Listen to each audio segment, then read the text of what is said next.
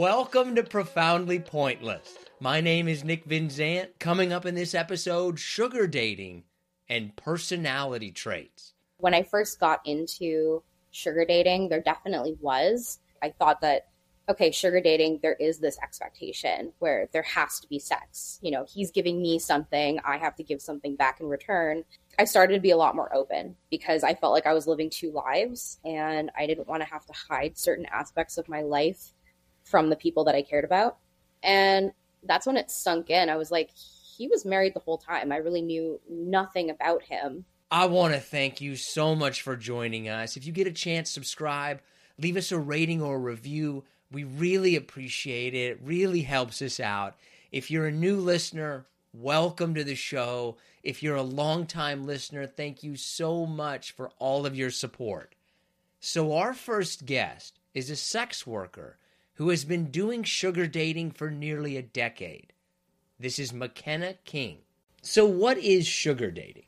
It's usually a younger woman who is seeking a financial arrangement with typically an older gentleman, somebody who's established in their career, has, you know, some financial success, and they agree on an arrangement for a relationship.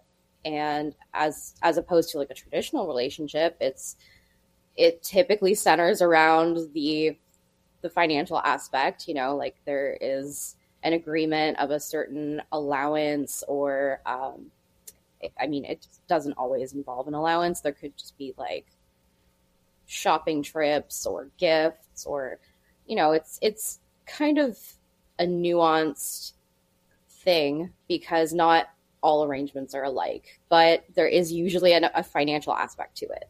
So, you know, when we talk about an arrangement, right? Like, is this a verbal agreement that kind of gets worked out before that it even starts? Or is this something that you kind of figure out throughout the relationship? Or do you go in, it's like, nope, you're going to give me this, this, and this, and I'm going to do this? I think that kind of depends on how you find your sugar daddy or whoever you're established this relationship with. Like, for me personally, my first arrangement, I didn't even really realize it was an arrangement until I was in it.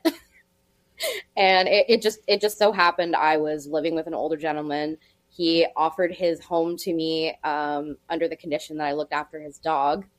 And at the time, I needed a place to live. I was like, fuck, I got to get out of my sister's house. So like this, this just kind of landed in my lap as an opportunity. And I didn't think of it in that sense as sugar dating then. But now that I kind of look back on it and reflect on it, I'm like, yeah, that's exactly what it was. It was an arrangement. He gave me a place to live.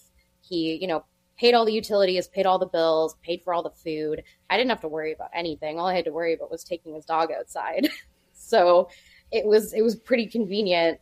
And then there was the sexual aspect to it. Like that kind of followed along afterwards. So of course it was consensual. Like there was a discussion around it. But it wasn't under the scope of it being an arrangement or sugar dating at that time. It just kind of fell into that.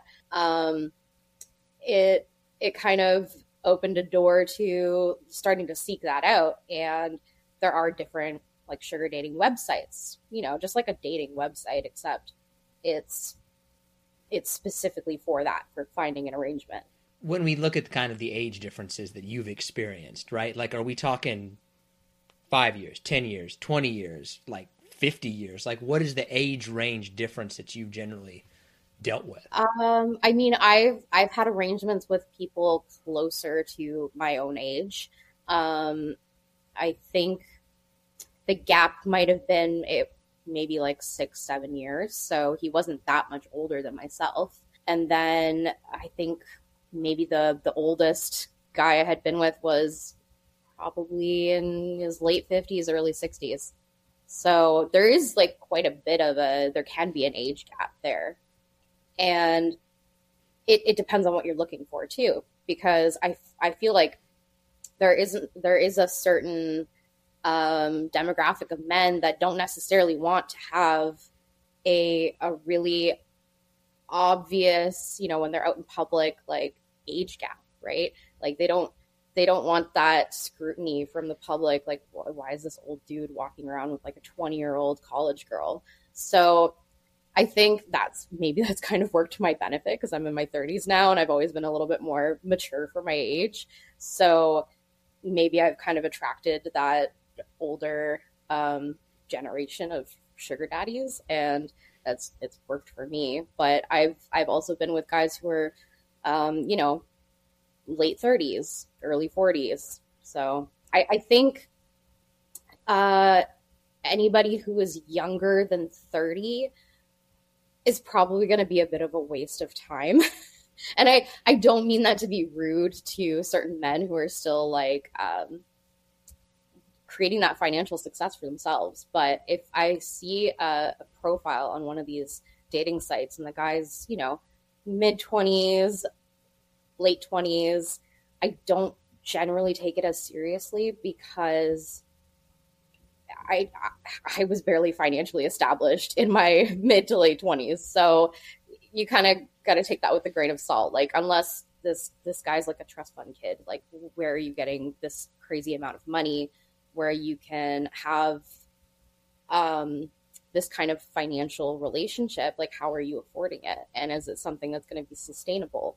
So it kind of, I wouldn't say it's a waste of time. I'm sure there's plenty of guys out there who maybe they can afford that in their, in their 20s. But I also prefer finding somebody who I'm going to be able to relate to. And now that I'm over 30, I'm finding it harder to relate to like a younger generation than myself. So, yeah. For you, is it, I guess, what's the appeal of it for you? Is it the being taken care of aspect of it? Like, is it a financial kind of transaction for you? Or do you find yourself like, no, the financial aspect is a benefit, but I do like this kind of relationship? I think there's definitely a few reasons that drew me to it originally. When I first started sugar dating, I was in my early to mid 20s and I was still in school. I was living alone because I refused to live with roommates at that point. I was like done with that. And it was a means of supplementing my income and helping support myself. Like, it's nearly impossible as a single adult to live alone and have like a comfortable place to live. Like, the housing crisis, the like cost of living, it's insane. So it seemed like a good way and a fun way of, being able to just afford life in general. Like, and no shame to anybody else, but I wasn't focused on gifts or luxury items or trips or travel or, some of those benefits came along with it. But my goal was just, how can I make my life a little bit easier? How can I get through school with less stress? Not have to be working 3 jobs. So everybody has their own reasons, I think, for seeking out a sugar daddy or getting into that lifestyle. And I think what it comes down to typically is you want a better life for yourself. I guess the ultimate kind of question, right, to just get right to it, is it selling your soul in a way? Oof. No. I know that's kind of the most dramatic way of possibly phrasing it, but I'll use this word because I can't think of another one. Like, is it cheapening the experience? Degraded, dirty, any of those kind of words? I don't think it cheapens anything. I don't feel that it's degrading or I don't know how else to put it. I honestly believe that in every relationship, there's going to be some type of transaction, whether it is a very naturally formed relationship, somebody that you met through friends, or there's always going to be a give and take, right? And I think the world has also kind of shifted to a lot of people don't want a traditional relationship. It's difficult to date and form relationships these days as well. And I think if you're a very busy person, that also impacts your ability to have the capacity to have a relationship. You can only give so much of yourself. So when you have the opportunity to have fun, be with somebody who you enjoy spending time with, because I think these relationships are still formed pretty naturally. You find somebody that you have a genuine connection with. So it's not just, oh my God, she's really hot. I mean, it could be, but I think typically these relationships are formed a little more naturally. And it's not just about having sex or getting sex and paying for it. It's, you find somebody that you want to have a good connection with, and that you have the means to support that or support a certain lifestyle. So it's easier than maybe trying like regular online dating and then going through months of, sifting through profiles and on a maybe, like what if she shows up, doesn't look like her pictures, and like that can still happen here in a sense, but you both are looking for a very similar goal, and you're, I think, very more so upfront about it, about your lives and what you're looking to attain out of this type of relationship. So instead of having to just find that needle in a haystack, it might be a little bit easier to try sugar dating instead. It might be a little more conducive to the lifestyle that you currently have. It seems a little bit like a business transaction. I guess it can. I don't think you're reading into it in the wrong way, because anytime we bring up like a transaction, then it sounds like business, right? And the way I view sugar dating, I still see it under the umbrella of sex work in general. So I find it's a more loosely brought together arrangement or transaction, like as opposed to where if you're like a professional companion, you're like straight up, here are the rules, here is exactly what you're paying for my time, you're like, these are the boundaries of this transaction or this relationship. Whereas in sugar dating, it can be a little more loosely defined. There is more of a negotiation there. I know most other sex workers, they're like, there's no negotiation, like here's how it's going to be. But in sugar dating, I find it's more about finding what's going to work for both people, and there's a lot more discussion to it. There's a lot more give and take. It's also not defined by like how much time you're setting aside to be with this person. And I think a lot of people will get upset because there's so much stigma that's attached to sex work that they feel less stigmatized by going into sugar dating because they're like, well, I'm not a sex worker. But it's just wrapped up a little more nicely and presented to the public as, it's just, it's dating. What's wrong with that, right? It's not, it might be a little less conventional type of dating, but oh, look, this nice old man just wants to take care of this pretty young girl and give her a better life, right?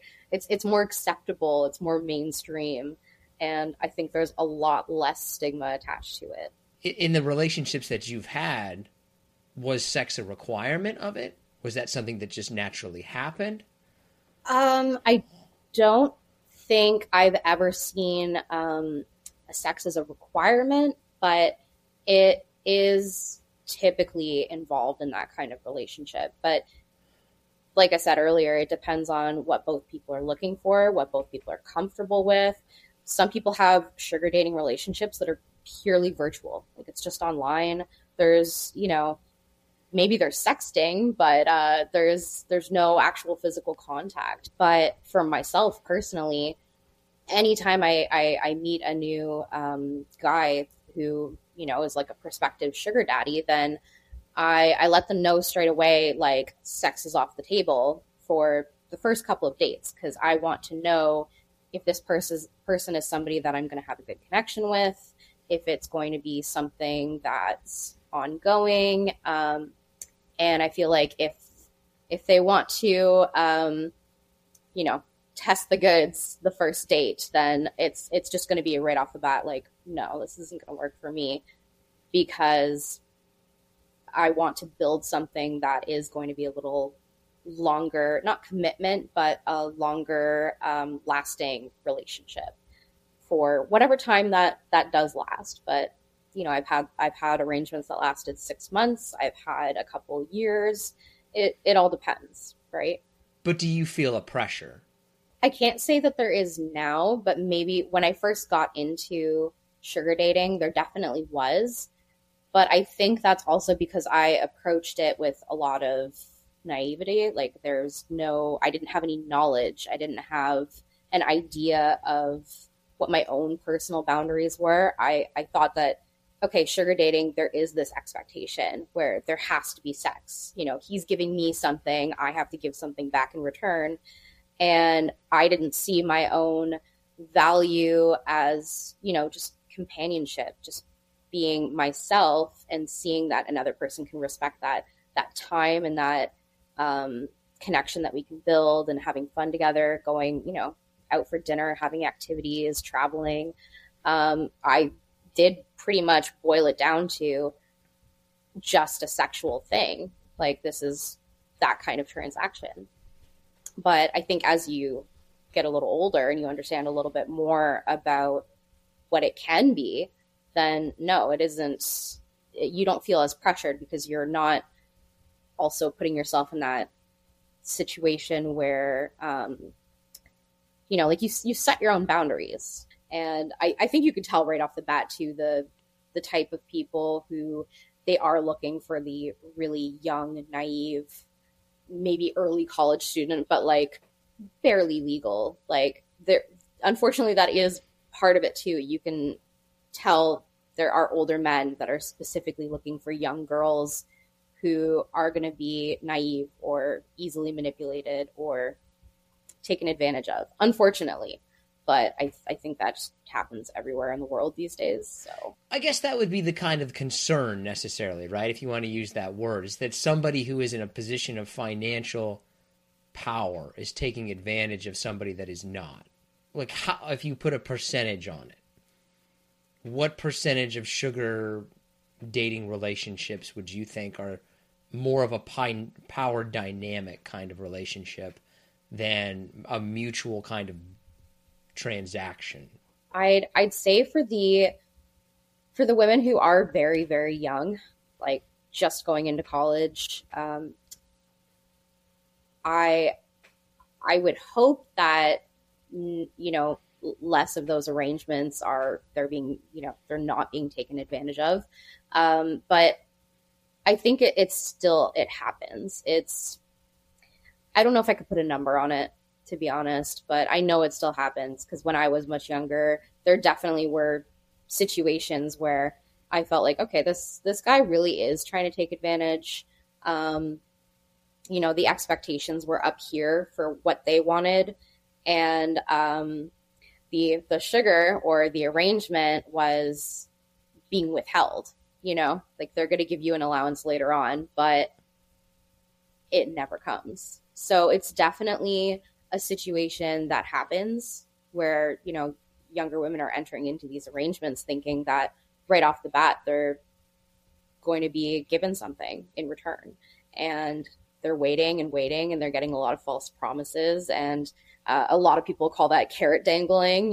This guy is like, hey, I got this, I'm going to provide something to you, but I'm busy. I'm on a call right now. I'll get you later. For the men who are involved, generally the person who is financially providing, are they doing it because they like doing that? Like, what is the general attraction to it for them? I would like to think, like, maybe altruistically, that these guys are just, they want to help uplift somebody else's life. They like that aspect of taking care of another person, or just setting up some more financial security for somebody who is just becoming established in their career or going through college, or, you know, they can remember being at that point in their life, remembering how much of a struggle it was. So maybe they get something out of it. You know, maybe it's fulfilling to them to know, like, yeah, I'm doing something that helps them genuinely. But I think there's just so many different reasons that brings them into it.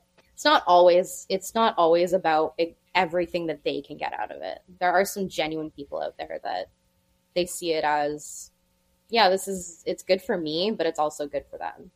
Are you ready for some harder/listener submitted questions? Sure.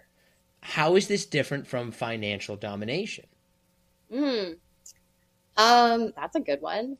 I guess primarily, it would depend on the arrangement. If you are a dom, then you could find a sugar dating arrangement where you do have a submissive, and then it could be just about the like findom, like financial domination. I think it's the people who are looking for findom are seeking that out specifically. So the people who are typically drawn to sugar dating,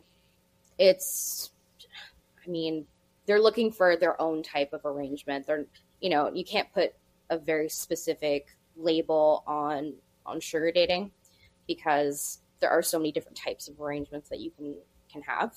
But recently I met somebody on one of those sugar dating sites, and he was looking to be a submissive, not necessarily a financial submissive, but just a submissive in general. And he was interested in female-led relationships. So, you know, the woman's calling all the shots. He is basically the beta in the relationship. You know, she takes whatever he's making and makes all the financial decisions. And, you know, he's there to support the lifestyle that she wants. And for me, that dynamic, I mean, I've entertained it, but I'm not super dominant. So I could play that role. I could put that role on if I wanted to, but for me, it feels like more like work. So what is an allowance, and what is the most and least allowance you've ever had or heard of? So an allowance, that is basically just the financial compensation that you're seeking out of an arrangement. Some people like to consider an allowance anytime there's financial compensation. So it could be like per date. This is what the sugar daddy's giving you for each time that you meet. Some arrangements, it'll be like a monthly allowance or a weekly allowance or whatever, you know, it can just, it's whatever the compensation may be. When I first started sugar dating and was pretty naive and new to it, I think the lowest amount I was asking for a date was like $200. And I guess I can't really put a huge number. Okay, if I put a number on like the monthly allowance that I received, like at the high end, it would probably be about $7,000. Yeah, but it was a lot more flexible. Also, I had my own credit card with my name on it that he provided me with. So, which I was pretty responsible with. Like, I didn't go on any crazy shopping trips. Maybe in hindsight, I should have, like, but yeah, it was very flexible in terms of the financial amount that was provided. But yeah, that was, and I know there are other arrangements where like their allowance might be $10,000 a month, $20,000 a month. How do these relationships usually end? I think people's lifestyles just change. You know, they're my my last arrangement ended because we almost got married. But in order for that to work, I would have had to immigrate to a different country. And I got cold feet, and there were already some problems within the relationship. So I know that's a very unique situation, but people's lives change, people grow apart. I feel like oftentimes it's maybe the sugar baby who ends up ending things because maybe they're done school. You know, they don't need that kind of financial support anymore. And maybe they just want a more traditional relationship. They want to be able to have a partner that they can actually introduce to their family, you know, without any judgment or stigma, I guess. That would be the thing, right? Like in the relationships that you've had, like have you been introduced to the family? So, I mean, this is kind of funny because I've jokingly called myself a failed sugar baby in the past because I've had three separate arrangements that shifted into more of a traditional relationship. And so those individuals, like they met my family. I was more involved in their life. You know, we didn't have to be discreet in public or discreet between our own like family and friend groups. And I could go to work events with one. I guess it depends on how comfortable you are with the fact that if it is still an arrangement, then seeing if both parties are comfortable being more open about it and sharing more of their lives with each other, that's fine. It depends on the people, right? If they're not worried about facing any sort of judgment from other people either. How have kind of people close to you, how have they generally reacted to it? I mean, when I first started, I didn't tell anybody. I wasn't really in the mindset of like being open about that aspect of my life, and I was worried that I'd face some judgment from others or like weird looks on the street or, you know, disappointing my parents or something like that, you know. But as I got a little bit older, and then as I also got into sex work, like professionally, I started to be a lot more open because I felt like I was living two lives and I didn't want to have to hide certain aspects of my life from the people that I cared about. And it wasn't an easy conversation. I don't think it's ever going to be an easy conversation because you're coming from a place where there is all of these societal expectations and perceptions and stigma and judgment. So, yeah, I just decided to live a little bit more openly because that's what worked for me. This may be getting like into crossing the line into kind of territory. That would be the thing, right? Like, because I'm a father, and I don't know how I would react if like, who's coming to dinner? You're okay. You're what? I would have questions. I guess. Do you felt like you experienced that kind of a thing? It was a little strange with my last arrangement, like, and I consider this my last one because it was the last long-term one. But this was the guy who lived in the U.S. who I was dating for a while, and it turned into more of a serious relationship. So he did meet my family. He did, like, because we were turned into that traditional relationship, he wanted to meet my family, and I wanted them to know, like, okay, this is who I'm with. And I wanted to be honest about like how we met and how it started. And so it was definitely a tricky conversation at first. He definitely understood where I was coming from and the motivations that I had that led me to this point, because we were always a very poor family. You know, he provided the best he could for all of us kids. But I think he understood that coming from there and then going into either sugar dating or sex work, it had opened up doors for me and opportunities for me that he was never able to do. So his primary concern was, are you safe? And are you being treated well?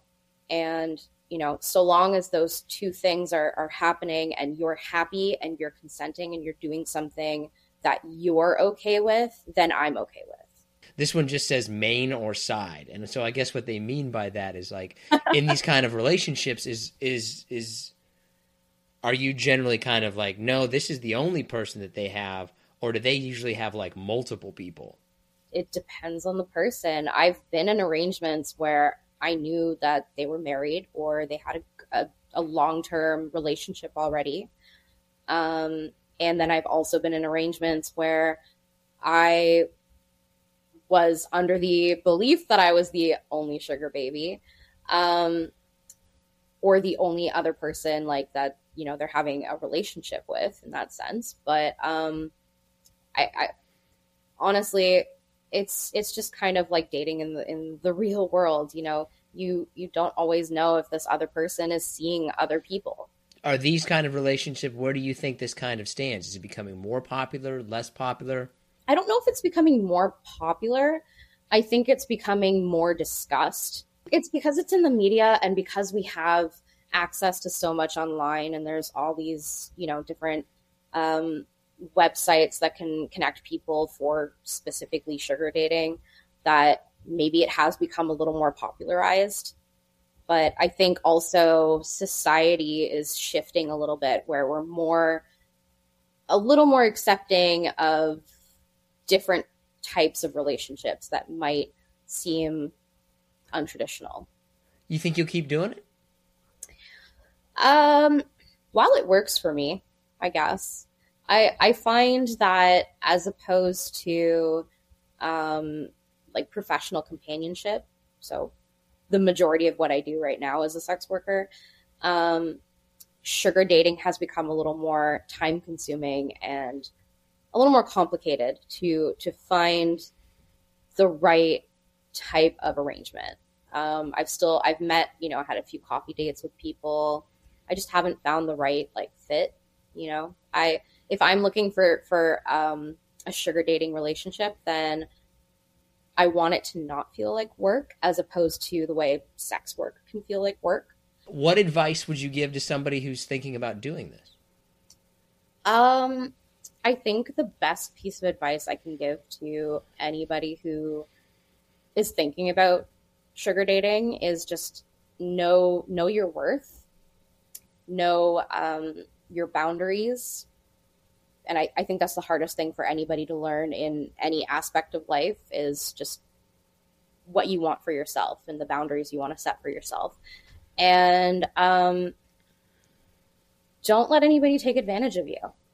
I know that's probably shit advice, because I had to learn the hard way. There's no guidebook to being a sugar baby. Try to find some valuable information from people who have been involved in the lifestyle, but just know what you want for yourself and what's going to work best for you.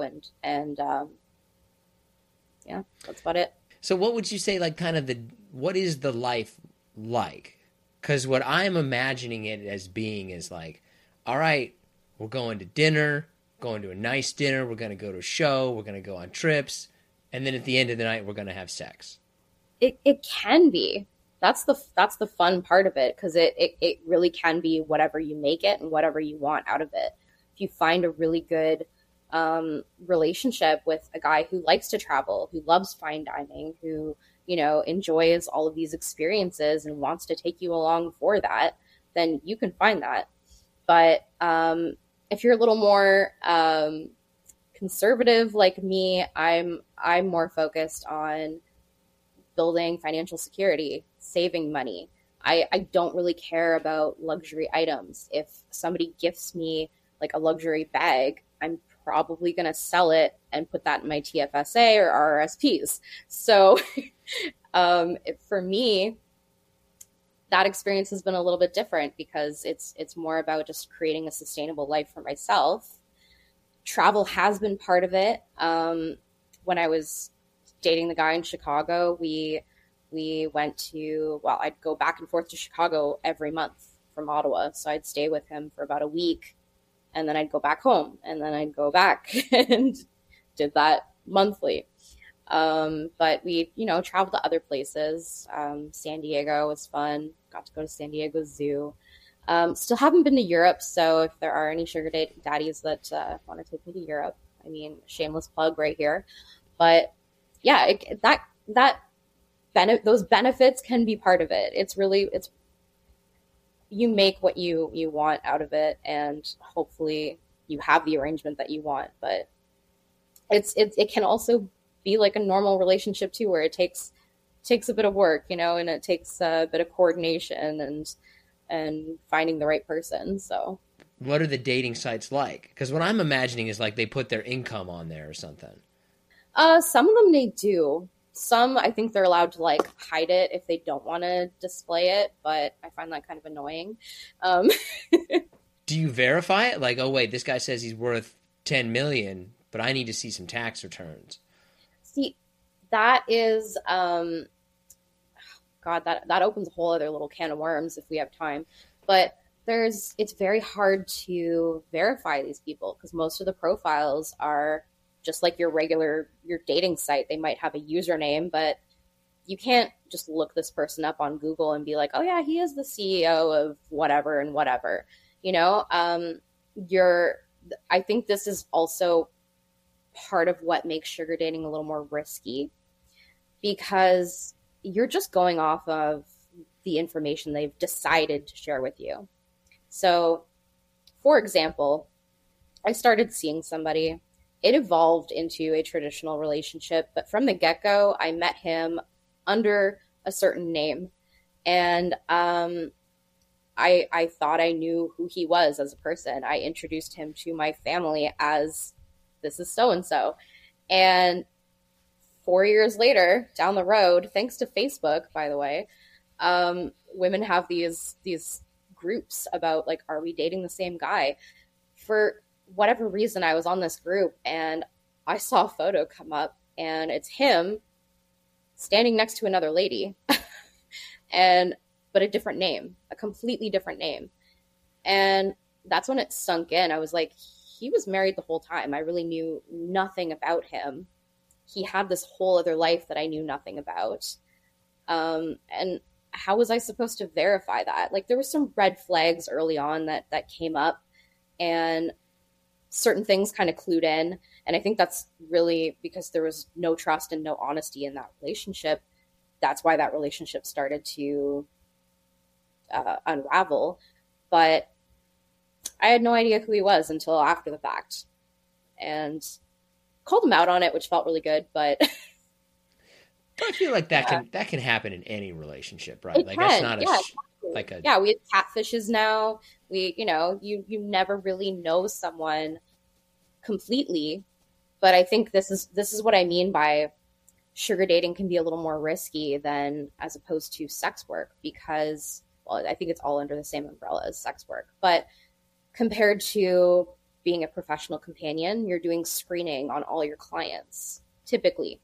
So usually they have to verify, either with photo ID references, like this is who I am, to just allow them into your space, allow them to come see you. And with sugar dating, there's not really that same aspect to it, at least not in the experience that I've had, where, people are verifying who they're actually meeting. And I think this is also how it allows more men who are trying to take advantage, or, maybe they didn't pass screening for a companion. They're like, oh, okay, well, I can just go find a really naive 20-year-old sugar baby and pay her phone bill, and then I get what I want. That's pretty much all the questions that we got. If somebody wants to get a hold of you, wants to learn more, that kind of stuff, what should they do? I think the easiest way is following me on Twitter. My main Twitter account's McKenna. You can find me on my website at onlymckenna.com. And my TikTok, also McKenna. I want to thank McKenna so much for joining us. If you want to connect with her, we have linked to her on our social media accounts. We're Profoundly Pointless on TikTok, Instagram, and YouTube. And the YouTube version of this interview will be live on November 2nd at 4:30 p.m. Pacific. Okay, now let's bring in John Shull and get to the pointless part of the show. Is there anything you wouldn't do for money? I mean, no. Well, I think that I wouldn't cross over any sexual lines. Like, I'm a heterosexual man. I don't think that I would cross over into the other realm, even for a lot of money. I don't think that I would do that. It's cool if that's how you roll. Don't take this the wrong way, but yeah, I don't think I would cross any lines either. What if it was $10 billion though? Like, man, but that's the thing though. Once it's right, I think it's easy to say that you would not, but if it was put in front of you, you got 10 billion cash sitting right there. I'm pretty sure I would do a lot of stuff I wouldn't have thought that I would do. Yeah, I mean, I guess if someone is, if it's a reality, I mean, that's probably going to change most people's minds. What do you still consider to be a lot of money? I mean, about 500 grand. Oh, I was going to say like $10. I still consider $10 to be a pretty good amount of money. I mean, I don't know. I think if you have any cash on you at all, I think that's a valid question. Do people even still carry cash? I do. I have some cash, but it's more of like a coincidental thing that I have some cash. I don't purposely do it. I usually take out money every paycheck Friday just to have it, in case I'm at a restaurant and I just want to tip with cash, or, the vending machine at work. Got to get those Butterfingers. You take money out of your paycheck in cash? Mm-hmm. Like, how much money out of your paycheck in cash? I mean, it varies, but between $50 and $100. Oh, okay. I thought you were going to say something ridiculous, like you took out 1,000 or you took out $5. It's like, what's the point? And that's way too much. That's a reasonable amount. Okay. I got bills to pay, man. I can't be taking out a lot of money. My other question that I wanted to ask you is, would you eat food out of your own trash? Depends where it is in the trash and how long it's been in there. If it's on the top, like I just threw it away, and I want to go back and just finish it off, okay. If it's something like, say, right now I'm talking to you and I go, man, I want to go get the rest of that, egg sandwich from this morning out of the trash. That's not happening. No. I could wait as much as a minute and still eat food out of my own trash. How long, say a piece of food or something that's on the floor, how long is a suitable time for you to pick it up and eat it still? If it's on the floor at my house, like an hour. I would honestly, if food just fell on the floor at my own house before it went rotten, like if I drop a chip on my floor at 1 p.m. and I come back at 7 p.m. and it's still there, I'm probably going to eat it. I don't really have a time limit for any food that is non-perishable on my own floor. If we're talking about like outside, 15, 20 seconds. Okay. All right. I don't have a problem with it. How quickly would you eat it? I mean, I'll eat it anywhere, really. Restaurant, grocery store. The only place that I actually get, I don't want to say the creepy jeepies, but the only place where I'm like, man, I don't want to touch this floor is a public restroom bathroom floor. But you will go bare cheeks in there, which we've discussed before. I will go bare cheeks all day long in there. It's disgusting. Okay.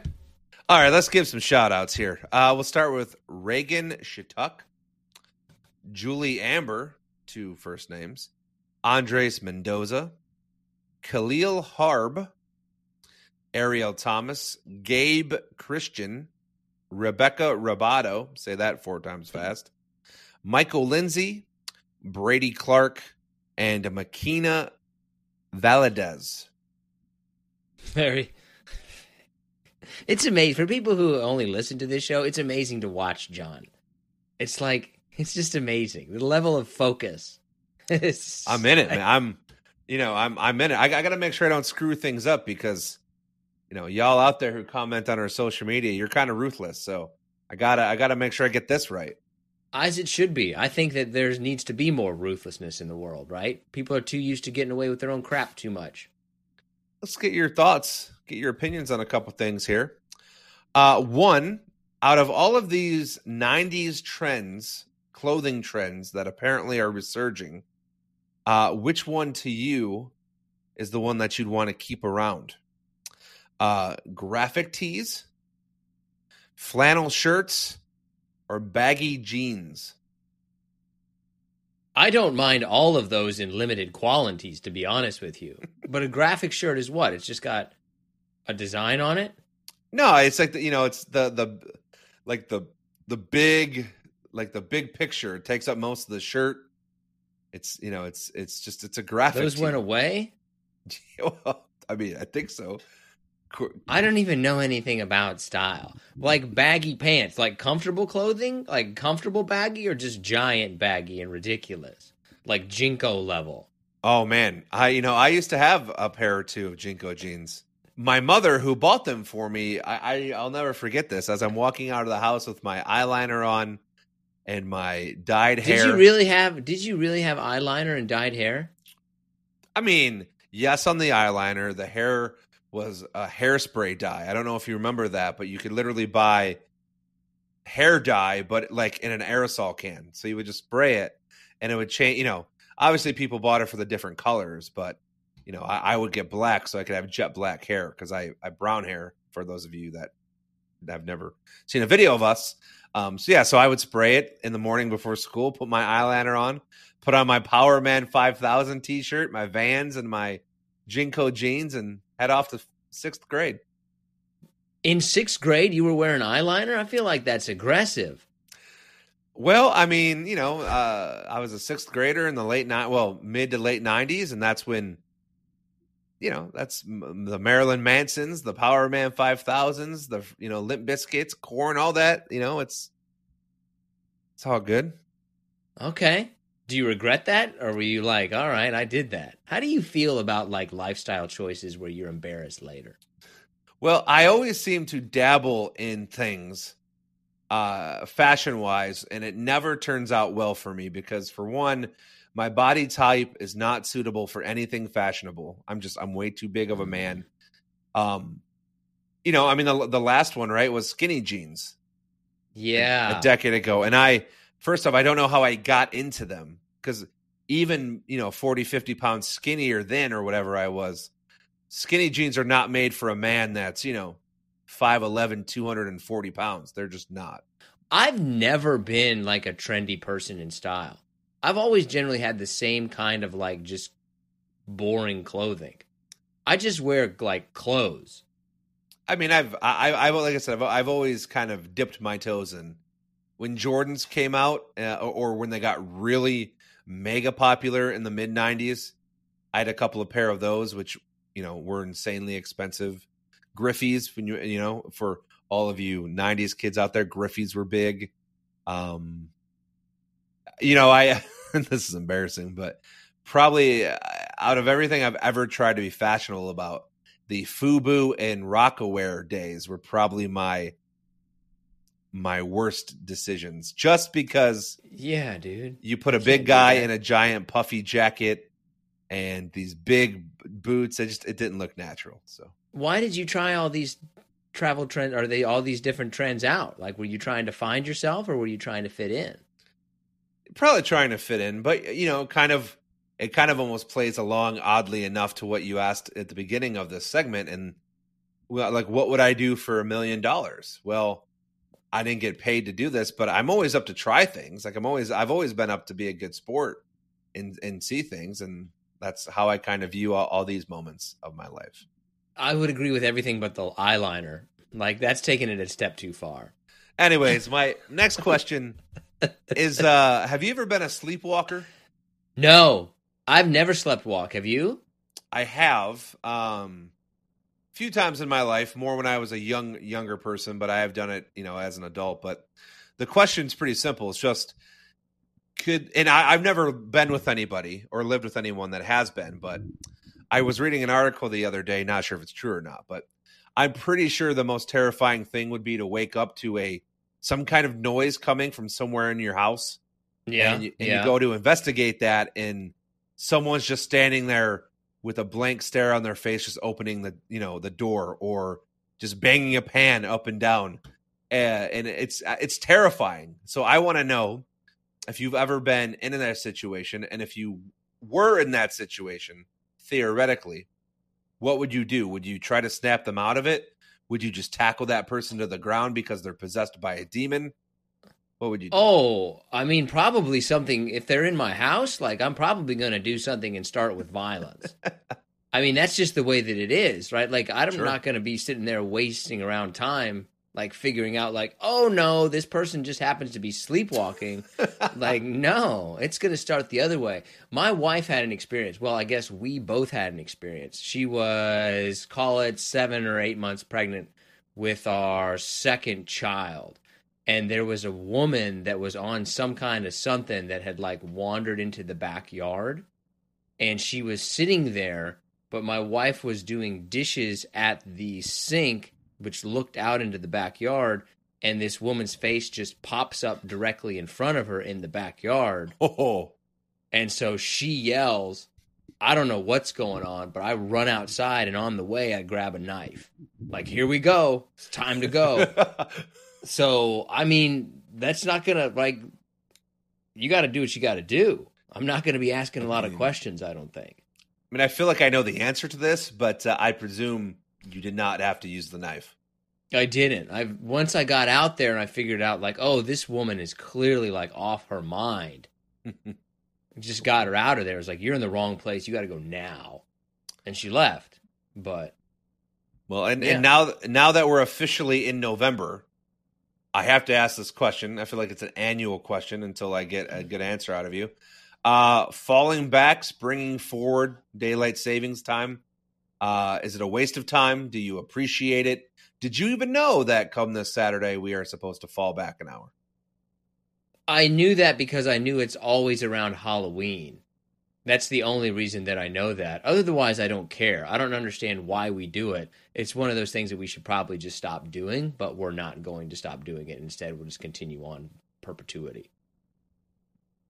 All right. Well, do you know what time it is? Is that your segue into your candle of the month? Where's Where's my thing? Okay, wait, hold on.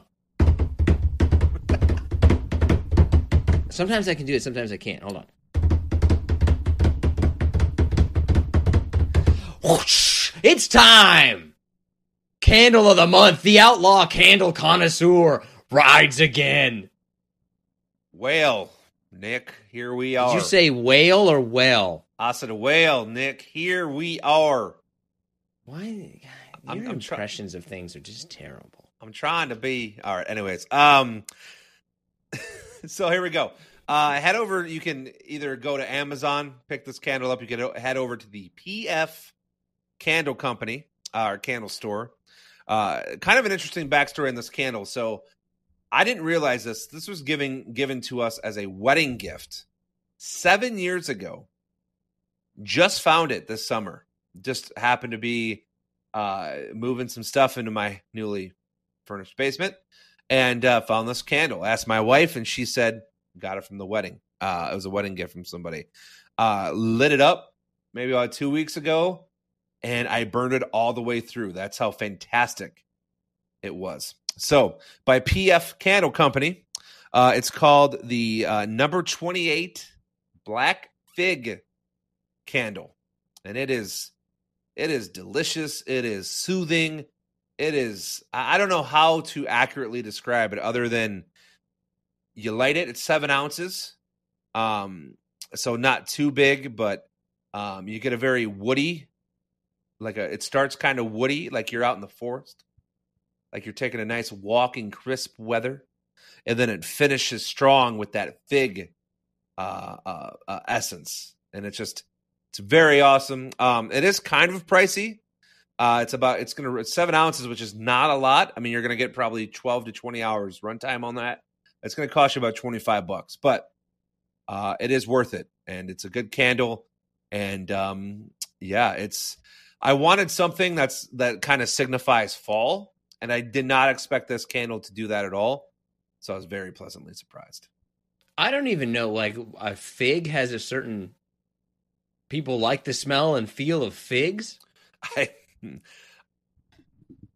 mean, I have no idea. Maybe they do, maybe they don't. I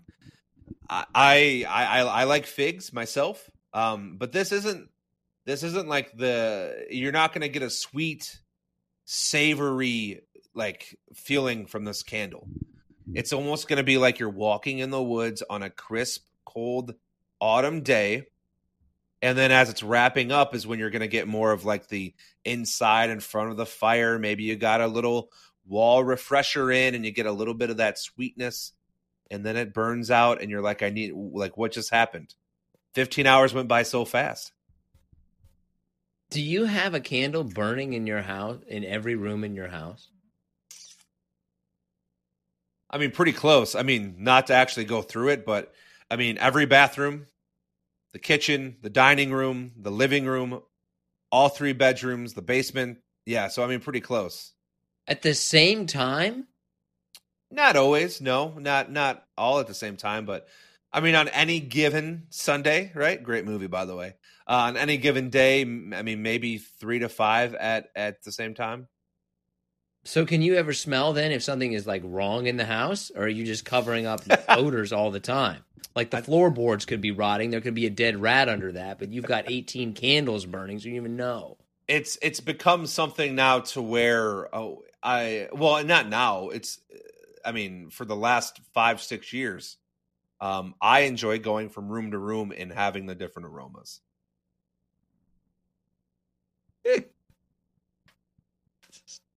Just walking around.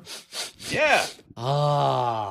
It's it's great. And we have an insert fireplace, and for any of you out there that may have one or just a fireplace in general in your home, I didn't realize this, but they actually sell they sell wood that can be scented. I didn't know that, but for inserts, they have like plugins that you can plug into your insert, and you can turn on the blower, and it will blow out like like firewood or something. Okay, so our top 5 is top 5 best traits for people to have. Now, I have to ask you: when you say traits, you mean like intellectual things, right? Personality characteristics, yes. Not like top 5 personality characteristics. Not like nice eyes or a tight butt or something, but like personality. And then how about after you give your trait, give yourself a rating on a scale of 1 to 10 where you think you personally fit in that. Okay. All right. Well, this should be interesting. So my number 5 for traits, I have self-awareness as my number 5. Oh, that's a good one. And self-awareness is a good one, yeah. I will give myself up until maybe a year or 2 ago, I would have given myself a 4. Oh yeah, you're not a self-aware person. I've gotten a lot better, I think. I would say I'm at a 7 now. I still will do things for fun, and maybe I don't realize certain things, but there definitely was a point in time to where I was not self-aware at all. And not like the self-aware where I would just say and do things and make others around me feel uncomfortable. That was included, but I didn't never pay attention to my surroundings, and it just wasn't a good thing. Yeah. I would agree with that. I don't know if you were a 4. I would say that you were probably a little bit higher. Mm-hmm. Maybe like 5 or a 6. But yeah. Just one rung higher, but it's all good. No big deal, right? My number 5 is being on time. Because I think that punctuality says a lot about somebody. Shows that they have respect for their time and respect for your time, which I think goes a long, long way. And they're organized generally. So what are you rating yourself? Probably a 7. I'm generally on time, but I'm not always prepared. So preparation, in addition to being punctual, goes together, you're saying? Yeah, but I also believe that preparation in a lot of circumstances is kind of overrated, because whatever plan that you had is ultimately just going to fall apart, and then you're going to have to pick the pieces up from that. So why have a plan in the first place is kind of the way that I look at it. I generally take everything with like, let's see what happens. You do. You're definitely like a pessimistic, optimistic person. I don't even know what the term is for that, but I think that I generally believe that bad things are going to happen and that whatever plan that people have in place is going to fail, but I'm usually not too worried about it. Like, you'll just do something else and adapt. That Just so people know, that is actually you. That is not you fabricating anything. All right.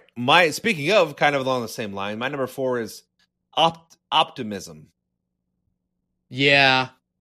I don't know if I would put it on my list, but being up, like, you don't like to be around negative people a lot. Cannot, not handle negative people. Too much, as we all know, way too much negativity in the world right now and hate and other things.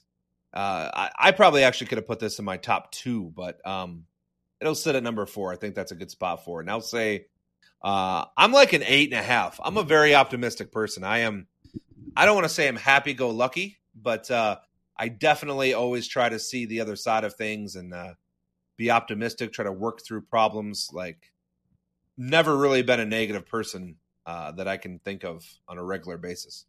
I would agree with that. My number 4 is aggressiveness.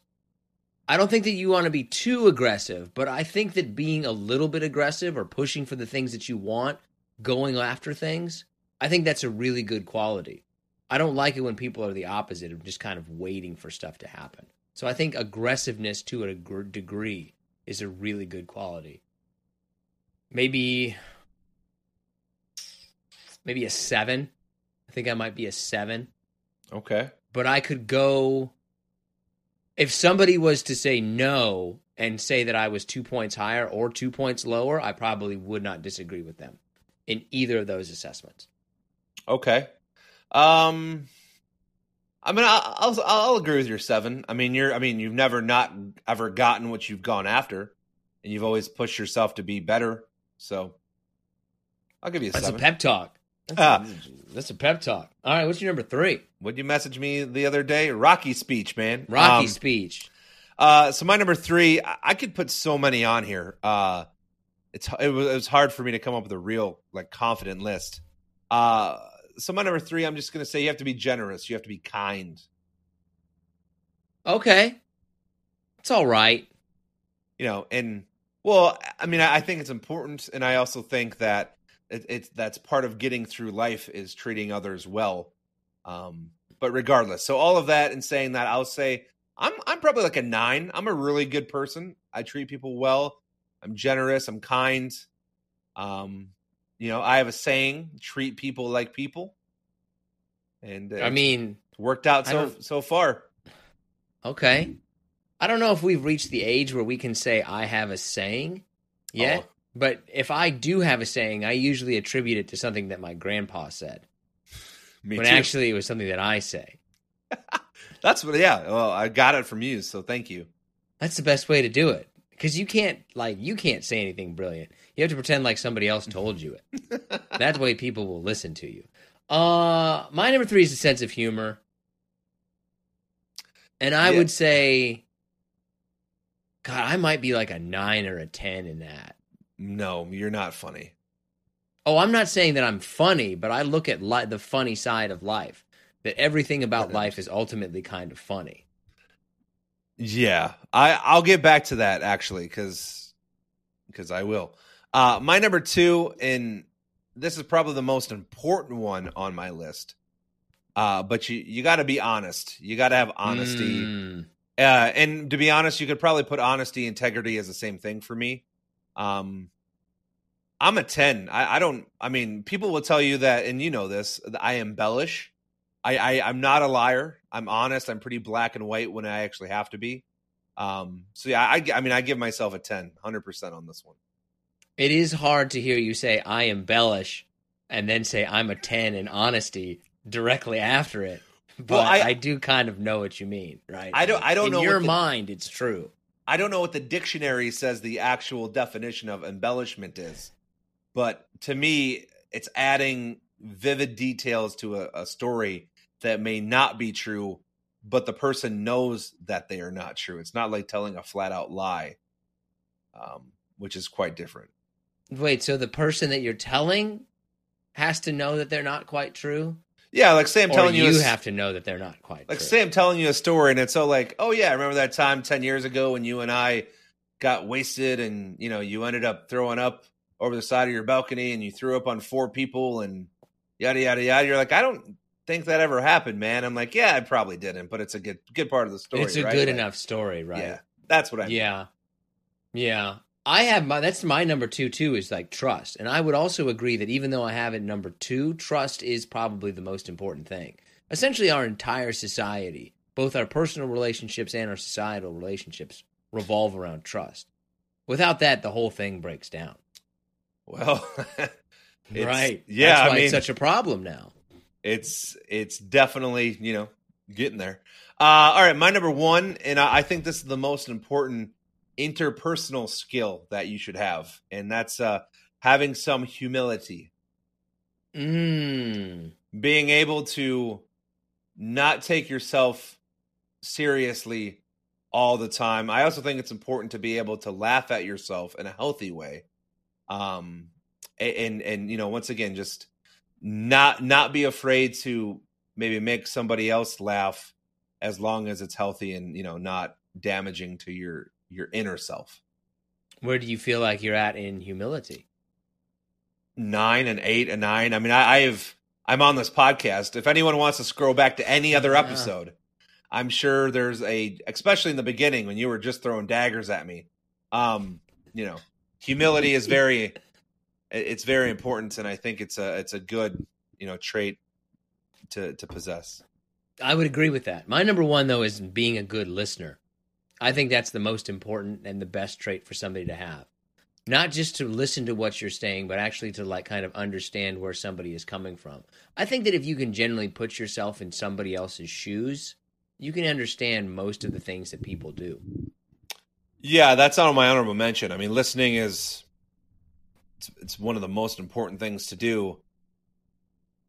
Just not sure that's necessarily a trait. Like, listening to me is a skill. Like, it's something that you learn. It's something that you have to apply, as where I feel like and I'm probably wrong in this. I feel like a trait is something that you're kind of already born with, and you either choose to possess it or not, as where I think that listening though comes from caring about what that person has to say. I think that if you're not listening to somebody, then you're ultimately saying, well, I don't really care what you have to say. I don't care about the things that are happening to you. So I think that listening is related to empathy or being a kind person, really. Do you think where do you think you rate on the listening scale? What'd you say? See? How many times have I been telling a story on here and you're like, I stopped listening? No.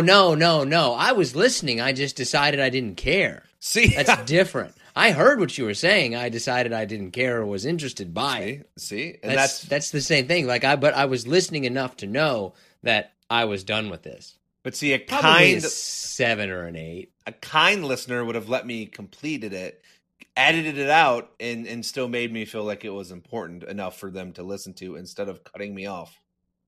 But a slightly aggressive person, which I also think is a good characteristic to have, would cut you off and say, look, I'm not paying attention to this. Well, you need to wrap this story up.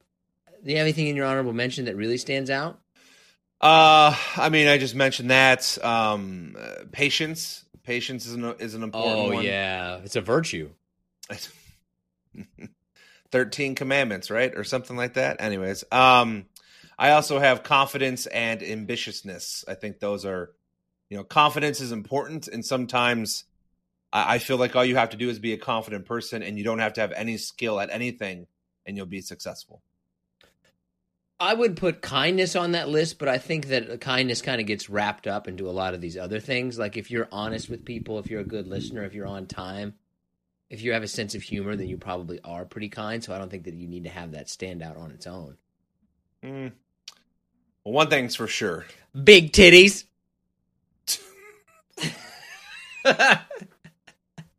Big old dong. Oh, boy. And we're done. Okay, that's going to go ahead and do it for this episode of Profoundly Pointless. I want to thank you so much for joining us. If you get a chance, leave us a quick review. We really appreciate it. It really helps us out. And let us know what you think are some of the best personality traits. I think it would be really hard to beat trustworthiness and sense of humor. But if there's something else that you think, no, this is the best personality trait, let us know. Seeking the truth never gets old. Introducing June's Journey, the free-to-play mobile game that will immerse you in a thrilling murder mystery. Join June Parker as she uncovers hidden objects and clues to solve her sister's death in a beautifully illustrated world set in the Roaring '20s. With new chapters added every week, the excitement never ends. Download June's Journey now on your Android or iOS device, or play on PC through Facebook Games.